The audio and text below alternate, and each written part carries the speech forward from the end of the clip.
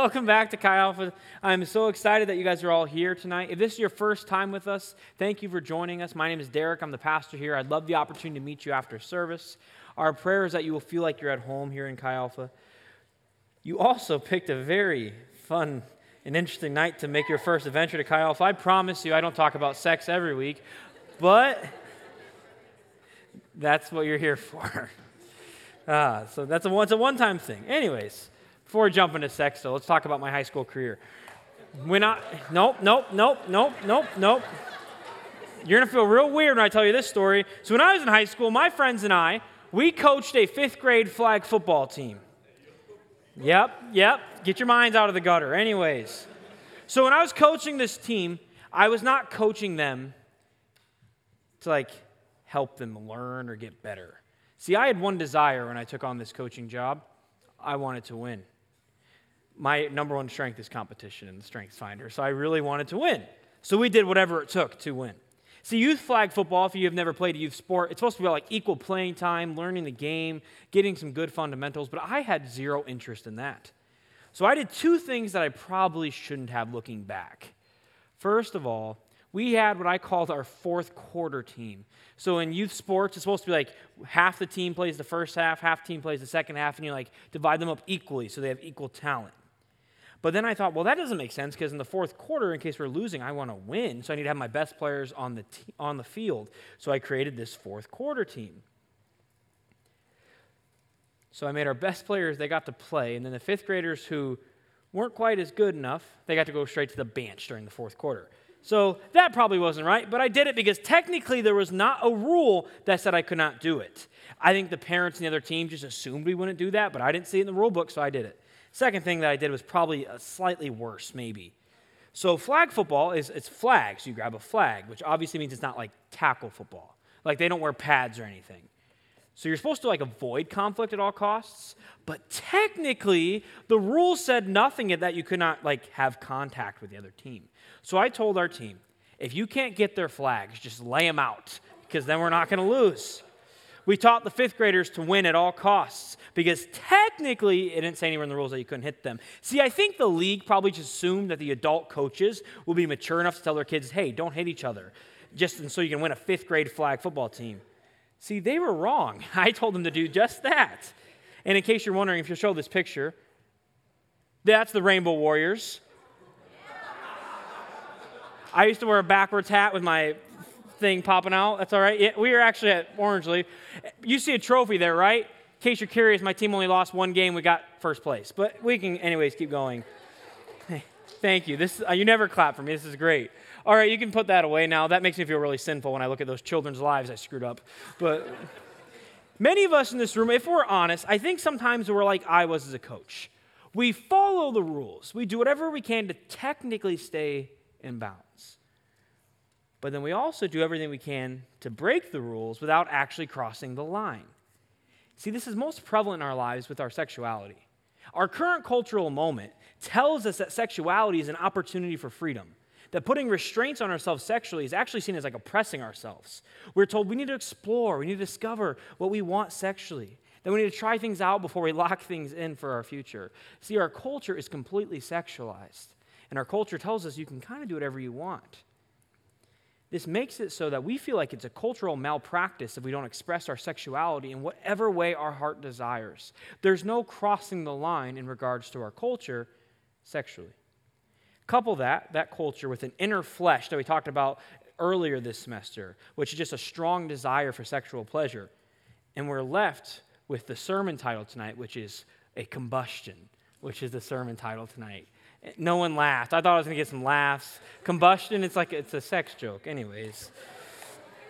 Last year it was called The Climax because it was all based off the plot line of a story.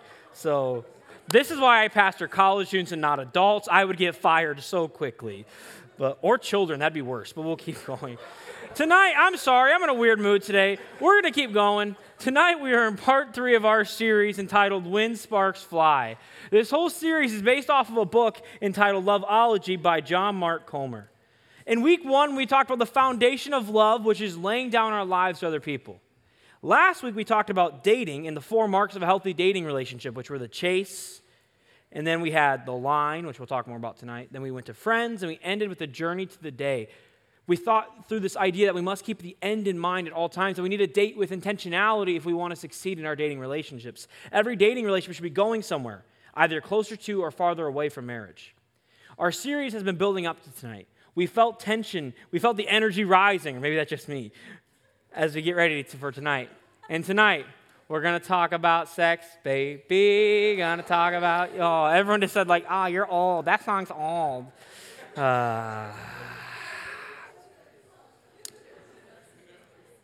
Fun, right? So before we dive in, I know that this topic is awkward. I know, put that away. Don't put that in your notes. Noah, take that out of the sermon. We'll just keep going. But I know that the subject of sex is awkward. I know that it's not something that's always fun. I know that if we're honest, a lot of you are coming in here with some sexual baggage and some things that might bring you shame. I want to start before we dive into this subject just to tell you that there's this thing called grace, meaning that no matter what you come in with, God loves you. God has a plan for your life, and you're never too far gone. So you might hear some things that might challenge you a little bit tonight. I want you to know this is all bathed in the idea of grace, that Jesus can wipe you clean. He can wash you white as snow because God loves you no matter what you've done. Keep that in mind as we go throughout tonight. I want to tell you guys a story from the book of Judges. We'll be in Judges chapter 14. If you have a Bible, you can turn there. If not, it'll be on the screen. But before we tell this story, I want to give you some background information. Tonight we're going to be reading about a guy named Samson. Samson had a special calling over his life from the time he was in his mother's womb. While in his mother's womb, God said that he's supposed to be a Nazirite. A Nazirite was someone who was dedicated to God. Nazirites had to follow 3 rules. Number 1, they were not allowed to cut their hair. Second, they weren't allowed to drink wine. And finally, they were not allowed to touch a dead body. Never. Even when their parents died, they weren't supposed to touch that body. They were forbidden to touch dead things as a way to stay pure before God. And God took this vow very seriously. Samson was pretty unique, though, because most people who took this Nazirite vow only did it for like a year or 2. But Samson was a Nazirite for life. However, Samson doesn't do a great job of staying pure before the Lord. Samson starts his story by going and falling in love with a girl who's from the enemy country. He was supposed to be like a warrior who destroyed the enemy, not flirted with them. But Samson screwed up in the beginning. And then we're going to get to the story we're going to read tonight. See, Samson's on his way back from just meeting this girl that he likes, and he goes there to be with his family, and we're going to pick up right there in Judges 14, 5 through 9. Then Samson went down with his father and mother to Timnah, and they came to the vineyards of Timnah, and behold, a young lion came towards him running. Or roaring, not running. That'd be scary too, though. Then the Spirit of the Lord rushed upon him, and although he had nothing in his hand, he tore the lion in pieces as one tears a young goat. I've never thought of this. How do you tear a young goat? That sounds hard too. But he did not tell his father or his mother what he had done. Then he went down and talked with the woman, and she was right in Samson's eye. After some days he returned to take her, and he turned aside to see the carcass of the lion. And behold, there was a swarm of bees in the body of the lion and honey. He scraped it out into his hand and went on, eating as he went. And he came to his father and mother, and he gave some to them, and they ate. But he did not tell them that he scraped the honey from the carcass of the lion. Let me pray. Jesus, we love you so much. God, I pray for any feeling of condemnation in this room just to go away, God, that we can just trust that you're good and that you love us and there's grace. In your name, amen. Amen. The main idea tonight is this. When sparks fly, we must trust the creator of sex over his creation. When sparks fly, we must trust the creator of sex over his creation. You might be rightfully asking yourself, what does a man killing a lion with his bare hands and eating some honey have anything to do with sex? It's a fair question, but it has everything to do with sex. We have to remember that Samson was a Nazirite. This meant that he was set apart for God. It's this word consecrate. God had incredible plans for him and wanted to do incredible things through him. See, Samson's creator loved him dearly. However, he gave him some parameters in his life to protect him. One of which is he was not supposed to touch dead things. Remember, we talked about that. But Samson was sly. As he's passing this dead lion's carcass, he knows he's not supposed to touch the lion because it's dead, but he sees honey, and he really wants the honey. So he thinks to himself, how can I get what I want and do what I think is best without technically breaking what God told me to do? He's like, I get it. I got a plan. I'm going to be super careful. He gets really close to the dead body. He's like, but I'm not going to touch it. So he contorts his arm, and he gets in there and scoops out the honey and takes it out, and he gets what he wants without breaking the rules. We do this all the time with our sex lives. Before we jump into that, though, we need to realize that sex is good. Sex is a good gift from God when we do it in the right context. Just like the Nazirite vow was a good gift to Samson, sex is a good gift to us. God's first command to humanity in regards to sex was not a negative one. It wasn't like, don't do that. Instead, it was a positive one. His first command to us in regards to sex was to be fruitful and multiply. Come on, somebody. Some of you guys are married, you need to start making babies or something. Okay. Hey. Leave that part out. But too often in church environments, we focus on the negatives. We're like, don't watch porn, don't make out, and don't have sex before marriage. And I agree with all those things. Hear me, we should not do those things. But when God created sex, he created it as a positive thing. Sex is not supposed to be something that brings us guilt or shame, but instead it's supposed to bring us joy. Imagine this. If you had nothing to hide, nothing to feel shame about in regards to your sex life, that'd be pretty cool. Adam and Eve, they had sex before they sinned. So humanity was sexual before we were sinful, because in the right context, sex is a great gift. The problem started happening, though, when we started choosing the creation over the creator. Going back to the story of Adam and Eve, Eve decided that she wanted the fruit that God had created more than she wanted God himself. And this set us down a trajectory where we kept choosing God's creation over him. Sex was meant to be a good gift to enjoy, but we turned it into a God that we bow to. And this God is hard to satisfy. What was supposed to be life-giving has turned into a power that dominates us, that pulls us into addictions and brings shame upon our lives. Comer says that this is what happens when sex is your God. When sex is your God, you have to download porn. You have to jack off. You have to sleep with your boyfriend. You have to let him touch you. You have to give into your body's cravings, even if you know it's going to steal from your future. You have no choice because you're a slave. We like to define freedom as the ability to do whatever we want, whenever we want, with whomever we want. But to Jesus, that's not freedom. That's slavery. Freedom, at least in Jesus' mind, is the ability to do whatever you should. We talked about that a few weeks ago in our Lives at Large series. See, it's to enjoy the world as God intended. We think that having no boundaries in our life is the key to freedom, when in actuality, this is what enslaves us. Because sex controls us. Sex has power. Sex outside the context that God designed it to be done in is anything but freeing. We have to trust the Creator. We need to trust that God knows best in regards to our sex lives. That's faith, right? Faith is trust, so we trust that God is smarter than us. This is the foundation of our discussion tonight, that God's not out to steal your fun. No, God just knows that sex outside of his context is dangerous and controlling. We need to trust that God may just know more than we do in regards to what a healthy sex life could be. If we don't trust our Creator, we will try to trust in his creation. Then we'll think sex will satisfy me. We think that finally when I get to sleep with him or her, when I get my next porn fix, then I'll be free, then I'll feel good. And this controls our thought life. When in actuality, not only does sex enslave you, it will let you down. It never lives up to the hype. The creation is not as good as the Creator. Hear me, sex is fun, but it's not everything. It's only satisfying in the context of a relationship. Let's go back to Samson. So Samson got as close to the line of touching the dead animal as possible. This is a pattern in Samson's life. He would do just enough to please his role. Sometimes he'd go over the line, and eventually he actually loses his anointing from God because of a sexual relationship with a girl named Delilah. He sets himself up for failure by being willing to tiptoe around the rules instead of just trusting that God knows best. So God's best for Samson was not touching a dead body. What's God's best for us in regards to our sex lives?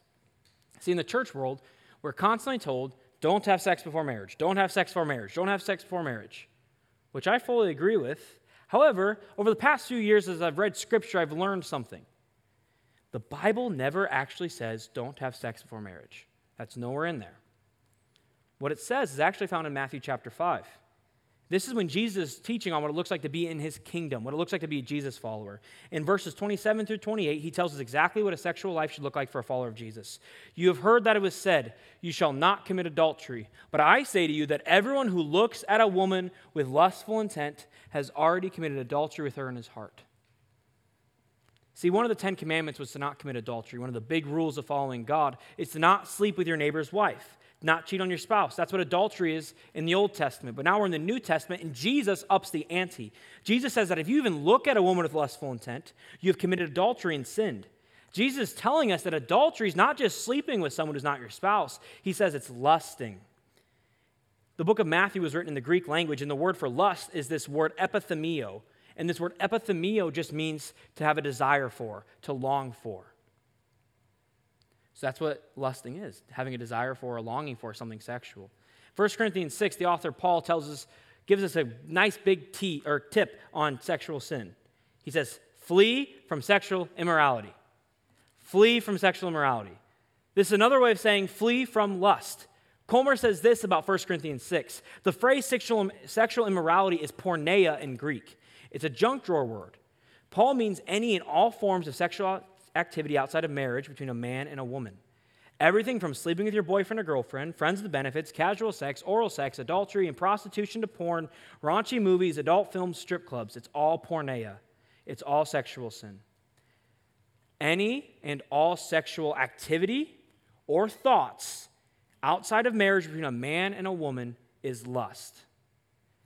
Hear me though, this obviously excludes if something sexual is done to you. You have nothing to repent of if something was done to you that was not consensual. That sin is completely on the perpetrator, okay? I just want to say that if something sexual was done to you, you have no reason to feel guilt and shame. That's not your fault. That was done to you. But anything that we consensually do, anything that makes us have a desire for sex, an aching for sex, anything that turns us on is lust. So it's when your thoughts go from affection, like, wow, I love them, she's beautiful, he's so handsome, to arousal, I want to rip their shirt off, that's when you're lusting. Also recognize that arousal or lust is not attraction. It's okay to look at someone and think, wow, that is a good-looking human being. For example, my wife Taylor is married to me, so I should be the only one who brings arousal to her. Sorry, it works, but let's keep going. However, if she looks at Chris Evans and says, wow, that is a handsome man, that's okay. Attraction is different from action. I get it. I agree that Chris Evans is quite a handsome guy. You can be attracted to someone and thinking they're attractive without acting on it and thinking sexual thoughts or doing sexual activity with them. Because let's say you're dating. I hope you find your significant other attractive. If not, that's probably not good for a completely different reason. However, you can be attracted to someone without lusting after them. The key is when your affection starts turning to arousal, you shut it down. Again, the Bible never says don't have sex before marriage. No, it starts way before that. It starts with not even thinking sexual thoughts about people that aren't your spouse, let alone making out with them, living with them, touching someone who's not your spouse. That's clearly sin if even thinking sexual thoughts about them is sin. Going back to Jesus' sermon in Matthew, he tells us this is what we should do if we lust. Matthew 5:29 says this, if your right eye causes you to sin, tear it out and throw it away. For it is better that you lose one of your members than that your whole body be thrown into hell. And if your right hand causes you to sin, cut it off and throw it away. For it is better that you lose one of your members than your whole body go into hell. I know that seems harsh. You're like, wait, God wants me to cut off what? However, what God is saying here is not a harsh punishment. He's giving you a tip to help you live a healthier life. He's saying it is better for you to lose your hand than for you to lose your whole life. He's not actually saying to cut off your sin. What he's saying, or cut off your hand, what he's saying to do is to avoid sin, especially sexual immorality at all costs. No matter what it costs you, as long as it's not sending you to hell, it's better than being sent to hell. So I want you guys to picture something with me, okay? I want you to imagine that right over here, this is a cliff. Okay? But this cliff is not just like a straight edge. This cliff is pointed. So it's kind of like a triangle. So it keeps getting smaller and smaller. It's harder to work on. And in our minds, falling off the edge of the cliff is having sex outside of marriage or like watching porn. We kind of view those the two things. I probably shouldn't do those. So sexual intercourse, porn, I've jumped off the cliff. Otherwise, we think we're good. So we think maybe I can just look on Instagram. I can wander over to the Discover tab or some accounts I know is going to have a girl in a bikini. They're not naked, so I'm good. Or maybe we think I can just look through those naughty Snapchat stories. Snapchat's really bad. Don't get on Snapchat, but we'll keep going. We think people aren't having sex, it's just risque pictures. Or I won't actually watch porn, but I can just give in to myself a little bit, right? Or maybe you're in a relationship and you think, I can spend the night with my significant other. We can make out. We can handle it. We can cuddle all night. We won't have sex, I promise. Again, the Bible never says don't have sex. We need to realize that the edge of the cliff, falling off the cliff of sexual sin, is not sexual intercourse. It's lust. Anything that causes us to lust is us jumping off the cliff. That picture of a girl in a bikini is probably going to make you lust and turn you on. If you make out with your boyfriend, you will probably lust after them. If not, you're probably doing it wrong, okay? I'm just being honest. If you don't lust when making out, then one of y'all got to figure something out. Watch a YouTube tutorial or something. The point of making out is not just to make out, right? No, the reason you make out with someone is to turn you on so then you can have sex. It's like a car. You don't get in the car in the garage, turn on the car, and wait for it to heat up just to say, that was fun, let's get out now. That's not the reason you put the heat on in the car. You got to drive the car. And until you're married, you can't drive that car, baby. So why turn on the heat?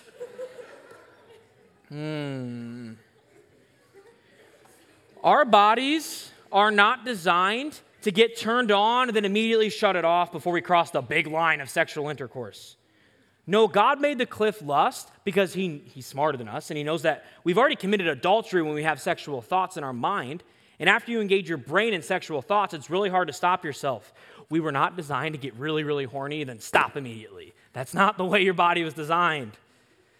So as we try to get as close to the cliff as we can without jumping off, it becomes harder and harder. We are not made to dangle on the cliff. I feel like we're like, I can just do this and dangle and I'll be fine. Like, God, I promise I won't sin. And then we fall. At least I'm not very coordinated, so I would fall. We are not made to dangle off the cliff. We are like Samson. We really want the honey, but we don't want to touch the dead body. We're in a battle. We really want this honey, but we also want to avoid lust, right? If you're a Jesus follower, you want to obey him. So we then make excuses for ourselves, and we find ways to get the honey that don't feel as wrong. We kind of do some sexual stuff. We think we're not sinning. Again, we're trying to like really tiptoe and not fall off. But why?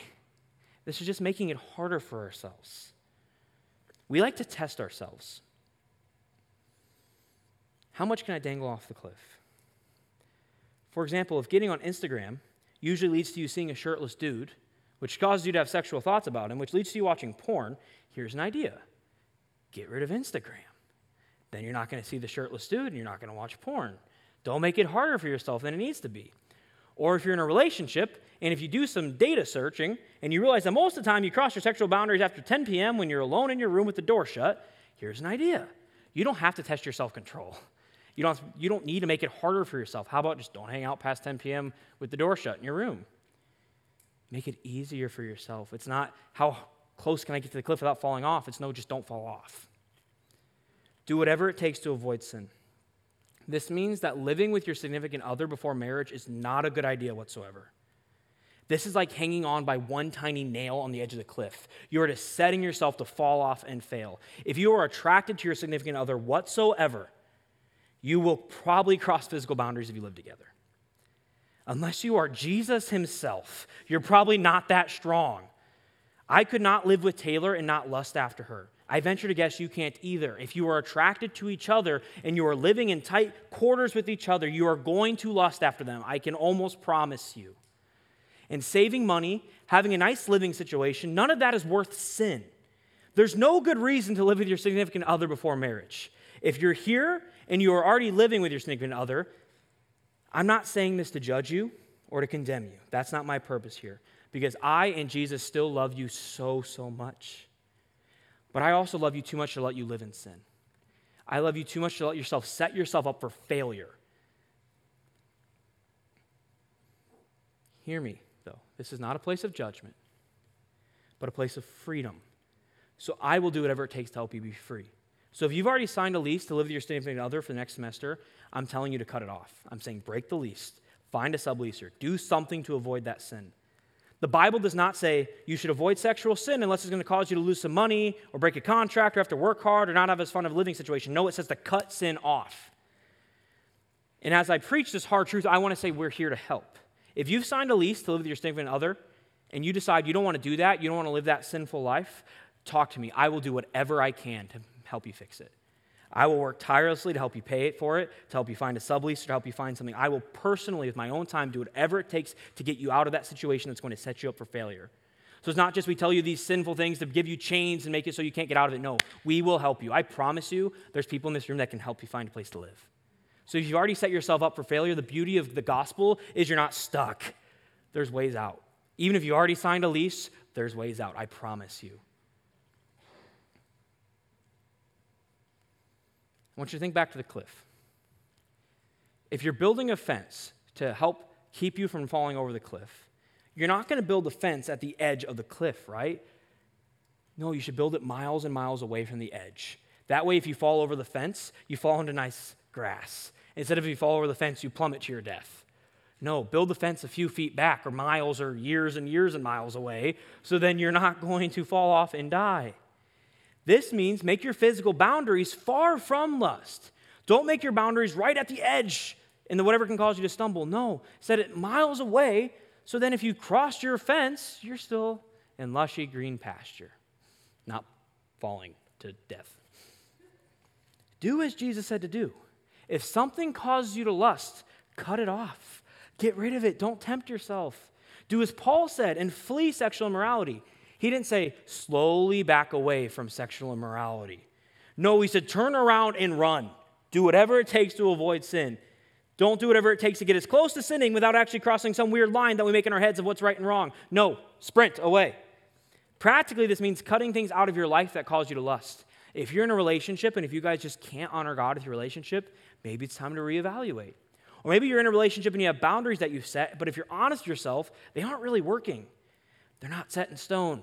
They're not a contract. You just made them with yourself. So just adjust them.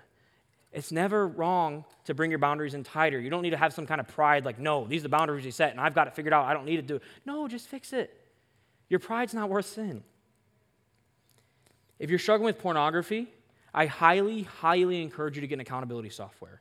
For example, there's a software called Covenant Eyes that if you look at something inappropriate, it'll notify people in your life to help keep you accountable. That's a very easy way to cut off that sin. Please listen to this. You are not any more holy because you overcome your sin on your own and without help.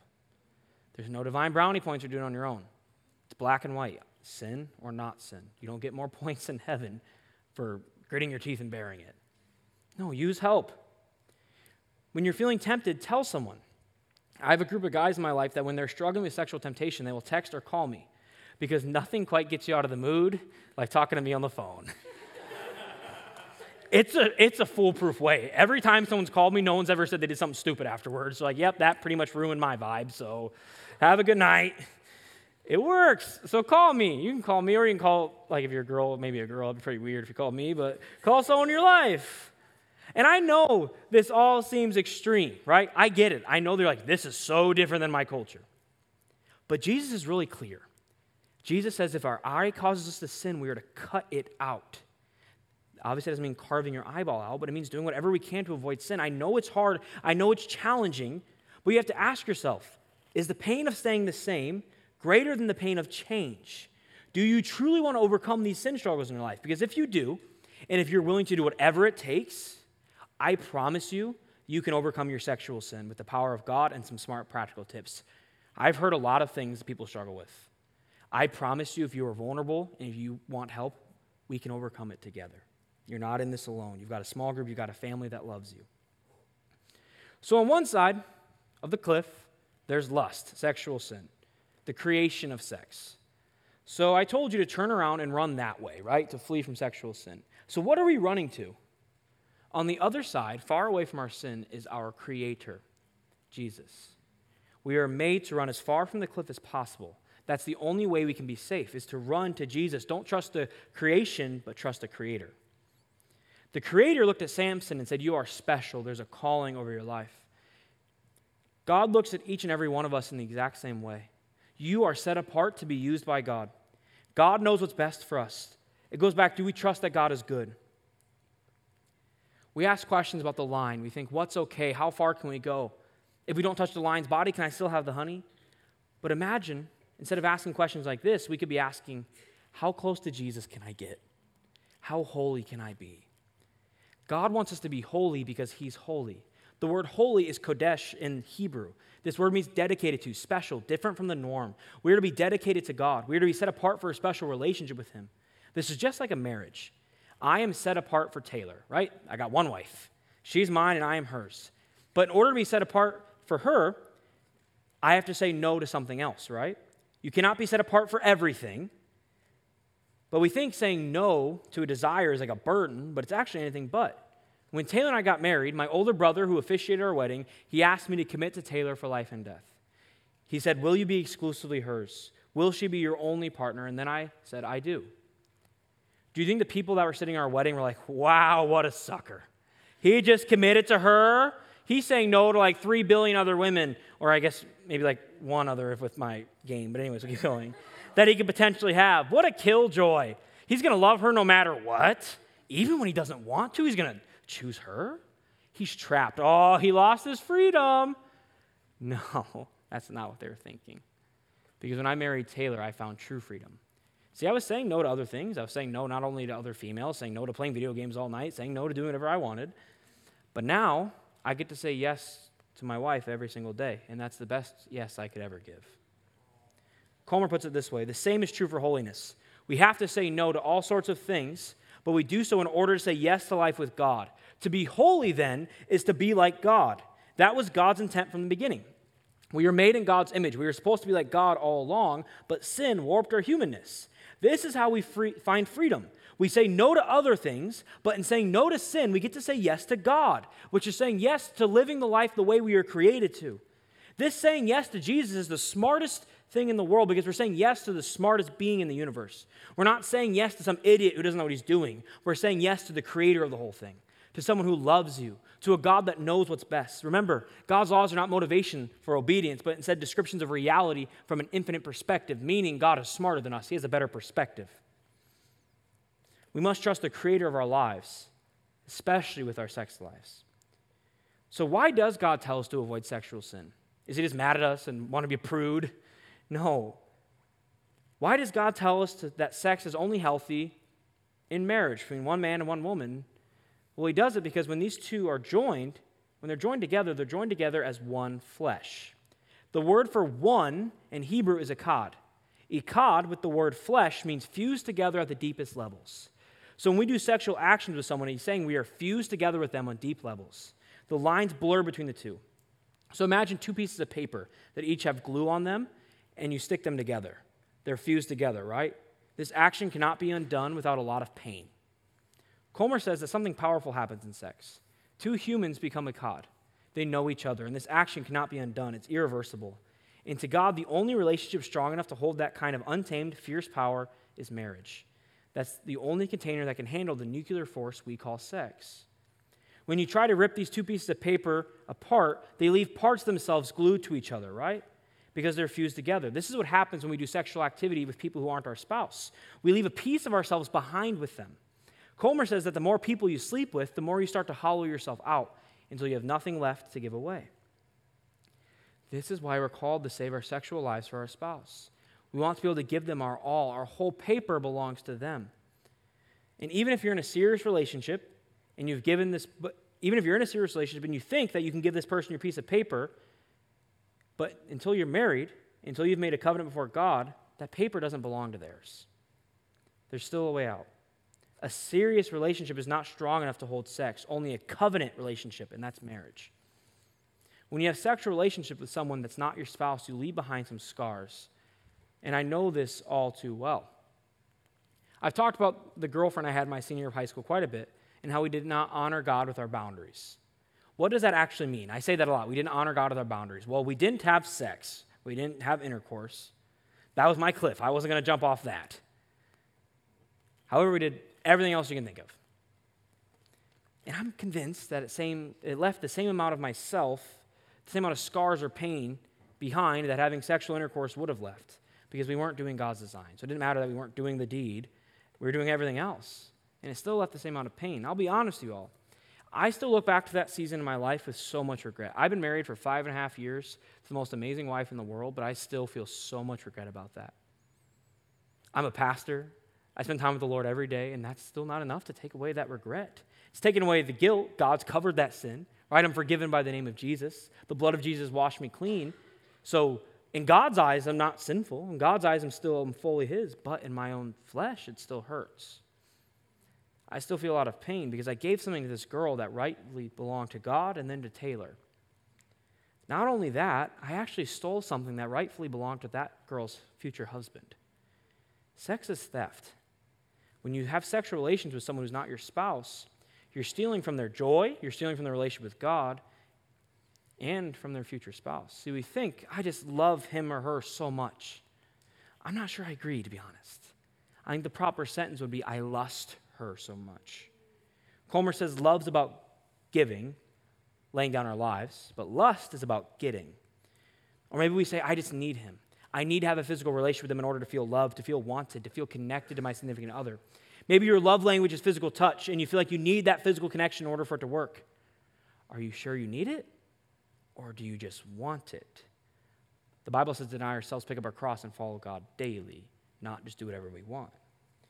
Maybe you're trying to find fulfillment and happiness through a relationship with a person instead of through God. When we have a sexual relationship with our significant other, we're causing them to sin as well. True love would never want to harm someone, right? If you truly love them, you would love them enough to care about the relationship with God, and you'd care more about that than fulfilling a sexual desire in our own lives, feeling connected. See, the question is not, do you love your significant other too much, so then you fall into sexual sin? No, the question is, do you love your significant other enough to protect them from sexual sin? We often think showing love is doing physical things with people, but in actuality, that's the opposite. Love is sacrifice, sacrificing present enjoyment for your and their relationship with God. Comer puts it this way, but the fact is you can have a short period of pain followed by a lifetime of pleasure, or you can have a short period of pleasure followed by a lifetime of pain. Love your significant other enough to have a short period of pain. Pre-marriage time is not that long, I promise you. Do you trust God to fulfill you, or do you need someone else to do that for you?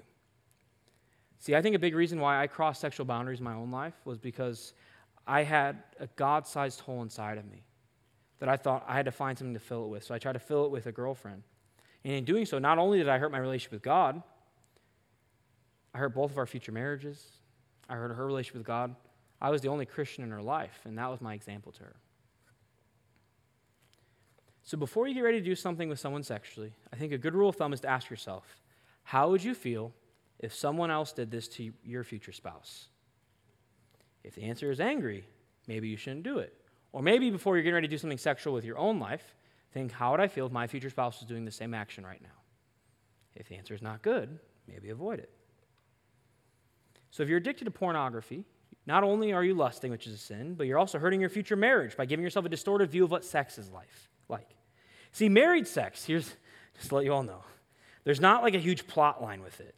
In married sex, you don't have a big story with all the frills of the movies. In the movies, you like slam their bodies against a door, you rip their clothes off in a hotel. And in married life, you just like scan the key card and open it and say, let's go. And you have a snack beforehand, and then you kind of ba-ba-boo, and you're done.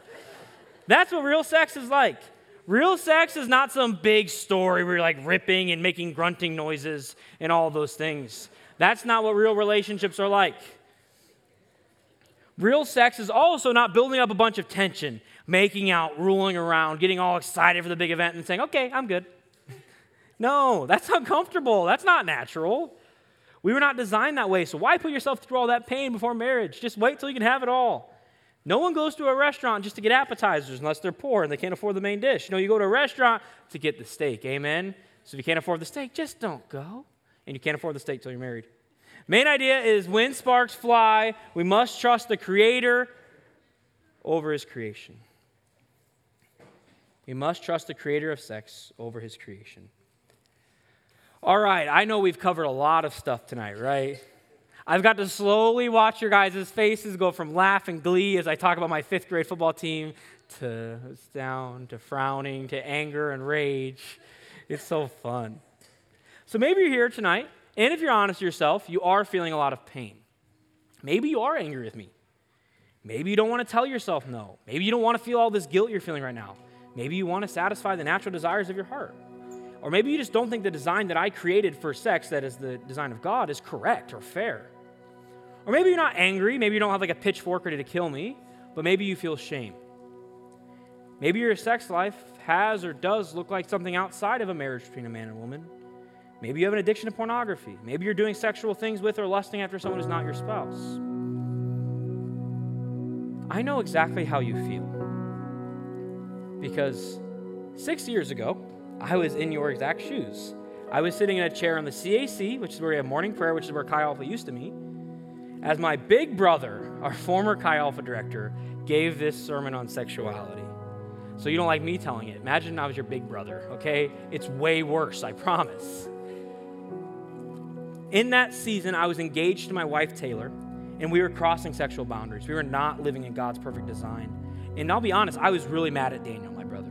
I was ashamed. I remember feeling so dirty sitting there listening to this. So maybe that's you. Maybe you feel dirty right now. Maybe you feel like your situation's hopeless, that your lust is just too extreme. You're like, Pastor Derek, you don't get it. You don't know what I'm going through, what I'm doing. Or maybe your identity, who you are, is wrapped up in your sex life. Maybe you think, I am a porn addict. Or maybe you think your value is only in being their significant other and being with them, being their boyfriend or girlfriend, doing sexual things with that person. Maybe you think that's all you are. But earlier we talked about 1 Corinthians 6. That's when Paul told us to sprint away from sexual immorality. And he ends his thought by saying this. 1 Corinthians 19 through 20 says, you are not your own, for you were bought with a price. So glorify God in your body. I want to paint you a picture. So this was written as a letter to the church in first century Corinth. Corinth was a hub for sex trafficking. So in the center of this town was this slave market. And in this market, people would buy and sell women like property. However, if you wanted to, you could go to this slave market in the middle of the city and you could buy a woman. You could set her free and then offer to make her your wife, to let her in your family, to clothe her, to give her protection, to provide for her, to give her a home. This is what Paul is getting at with this statement. See, what he's saying is we are the women in the market. We are destined to slavery. We are in bondage to our sins, ready to be sold. But we are bought with a price. See, King Jesus bought us. Jesus set us free and gives us hope for a new home.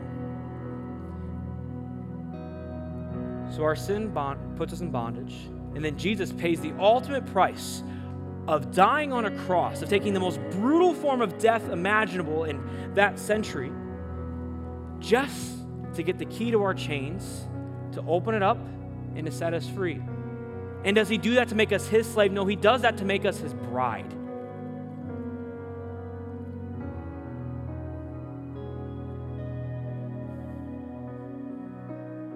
So every one of your sexual sins, every sin in general, not just sexual, can be covered because he's not going to leave you in your chains. He paid the price for those chains. He paid the price for your sins, but now he wants you to come home with him. Comer puts it this way: Jesus buys the shattered human who's known nothing but the pain of rape, prostitution, and shame, and he calls her his bride, and he makes her into something so beautiful. That's our identity. Not our sexual sins, not your sexual desires. Your identity is a son or daughter of Jesus. You're his chosen one. You're the apple of God's eye. But until we trust the Creator over his creation, we'll never find freedom. It's like you're in a jail cell, and Jesus opened the door wide open, but we're sitting in there in bondage. We can walk out, we're free, but until we're willing to trust God, we're just keeping ourselves in our bondage, staying in the prison cell. And Jesus is begging with us, saying, please come out of your prison cell. I want you. But until we trust him enough to know that he's good, we'll never walk out and we'll stay in bondage. But God has more for your life than a life of sexual bondage. See, God wants to set you free. God does not want you to be walking around living shameful. He does not want that. He wants you to have a life of freedom, a life of joy. That when we get ready to talk about sex, you don't feel shame and guilt because of your pornography addiction or your relationship. He wants you to be able to walk into this house with joy. So if we will trust God, even though it might not make sense to you, maybe his design doesn't quite make sense, it doesn't add up, doesn't seem fair, doesn't seem loving. But if we will trust him and trust that, you know what, he is God, he created the universe, so he's probably smarter than I am. Even though I don't agree or get it, I'm going to trust him that he knows more in regards to sexuality. If we do that, we will find freedom and we will find a new identity as a son or daughter of Jesus. See, Jesus wants to take our dirty rags and he wants to make them something so beautiful. Jesus wants to cleanse us from all lust. Jesus wants to make us his bride and wash us white as snow. So if you're here and you feel shame or a burden, or maybe you just feel dirty, let Jesus clean you tonight. And then change. Don't go roll around in mud again after Jesus cleans you. Because Jesus doesn't cleanse us just for us to get dirty again. No, when Jesus cleanses us, he provides us a new way. He shows us how to be holy, how to be like him. He knows that we are happier when we are clean. He knows that if we cut off our sin, if we flee from sexual immorality, then we'll have a lot less pain. And don't dangle off the cliff trying to do whatever you can to just not fall off and set yourself up for failure. Don't make life harder for yourself than it needs to be. Just run to Jesus. Take the easy route. He says, my yoke is easy, my burden is light. I want you to imagine a life where you don't need to feel shame when you think about sex. Imagine a life where you're not addicted to pornography, where you're honoring God with your relationship, where you have nothing to hide, where you feel free. Let Jesus pay for those chains tonight. Will you all stand with me?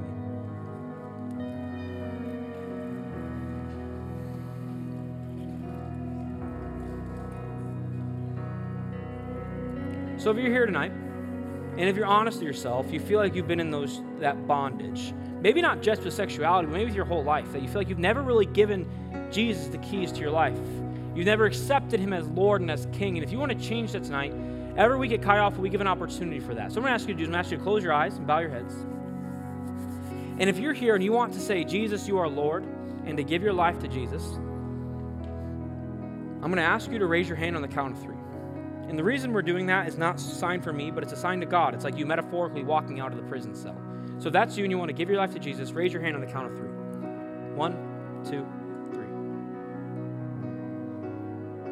Thank you. Thank you. Let me pray for you. Jesus, we love you so much, God. Jesus, thank you for not leaving us in our dirty rags. Jesus, thank you so much for your goodness, Father. We love you so much, God. Amen. Amen. We're going to have our response team, so just some student leaders who'd love to pray with you. They're going to go to the front. And I know what you're thinking. You're like, I'm not about to go pray with them. That's proving I've got sexual sin. I'm not about to do that. I get where that thought process comes from, but I challenge you, if God's speaking something to your life, don't worry about what people around you are thinking, but instead go receive prayer, because that's you giving an opportunity to talk to God and receive freedom. We confess our sins to God for forgiveness, but to our community for freedom. So the response team is going to be up there, and if you want to pray with them, that would be great. And we'll also have our staff team. They're going to go into the back corners. So if you really want just someone who's a little more mature to pray for you, they'll be back there and they would love to pray with you. So in the back corners will be our staff team. Guys and girls will be back there. So if you want to go pray with someone, go pray with them. Because my big regret would be, I give you a lot of hard truth, right? This isn't that comfortable sometimes. But then we just let it sit here in a conviction moment. Let this change your life. Let God take care of your sin. So if you want to talk with someone in the back, that'd be great. We're going to sing the song one more time, The Pride of the Father. And remember that no matter what you've done, you are still the pride of your Father. No matter how much sexual sin is in your life, you are the pride of your Father. Jesus, we love you so much, God. Thank you for your goodness, Jesus. Thank you for loving us enough to cover our sins. We love you so much. Amen.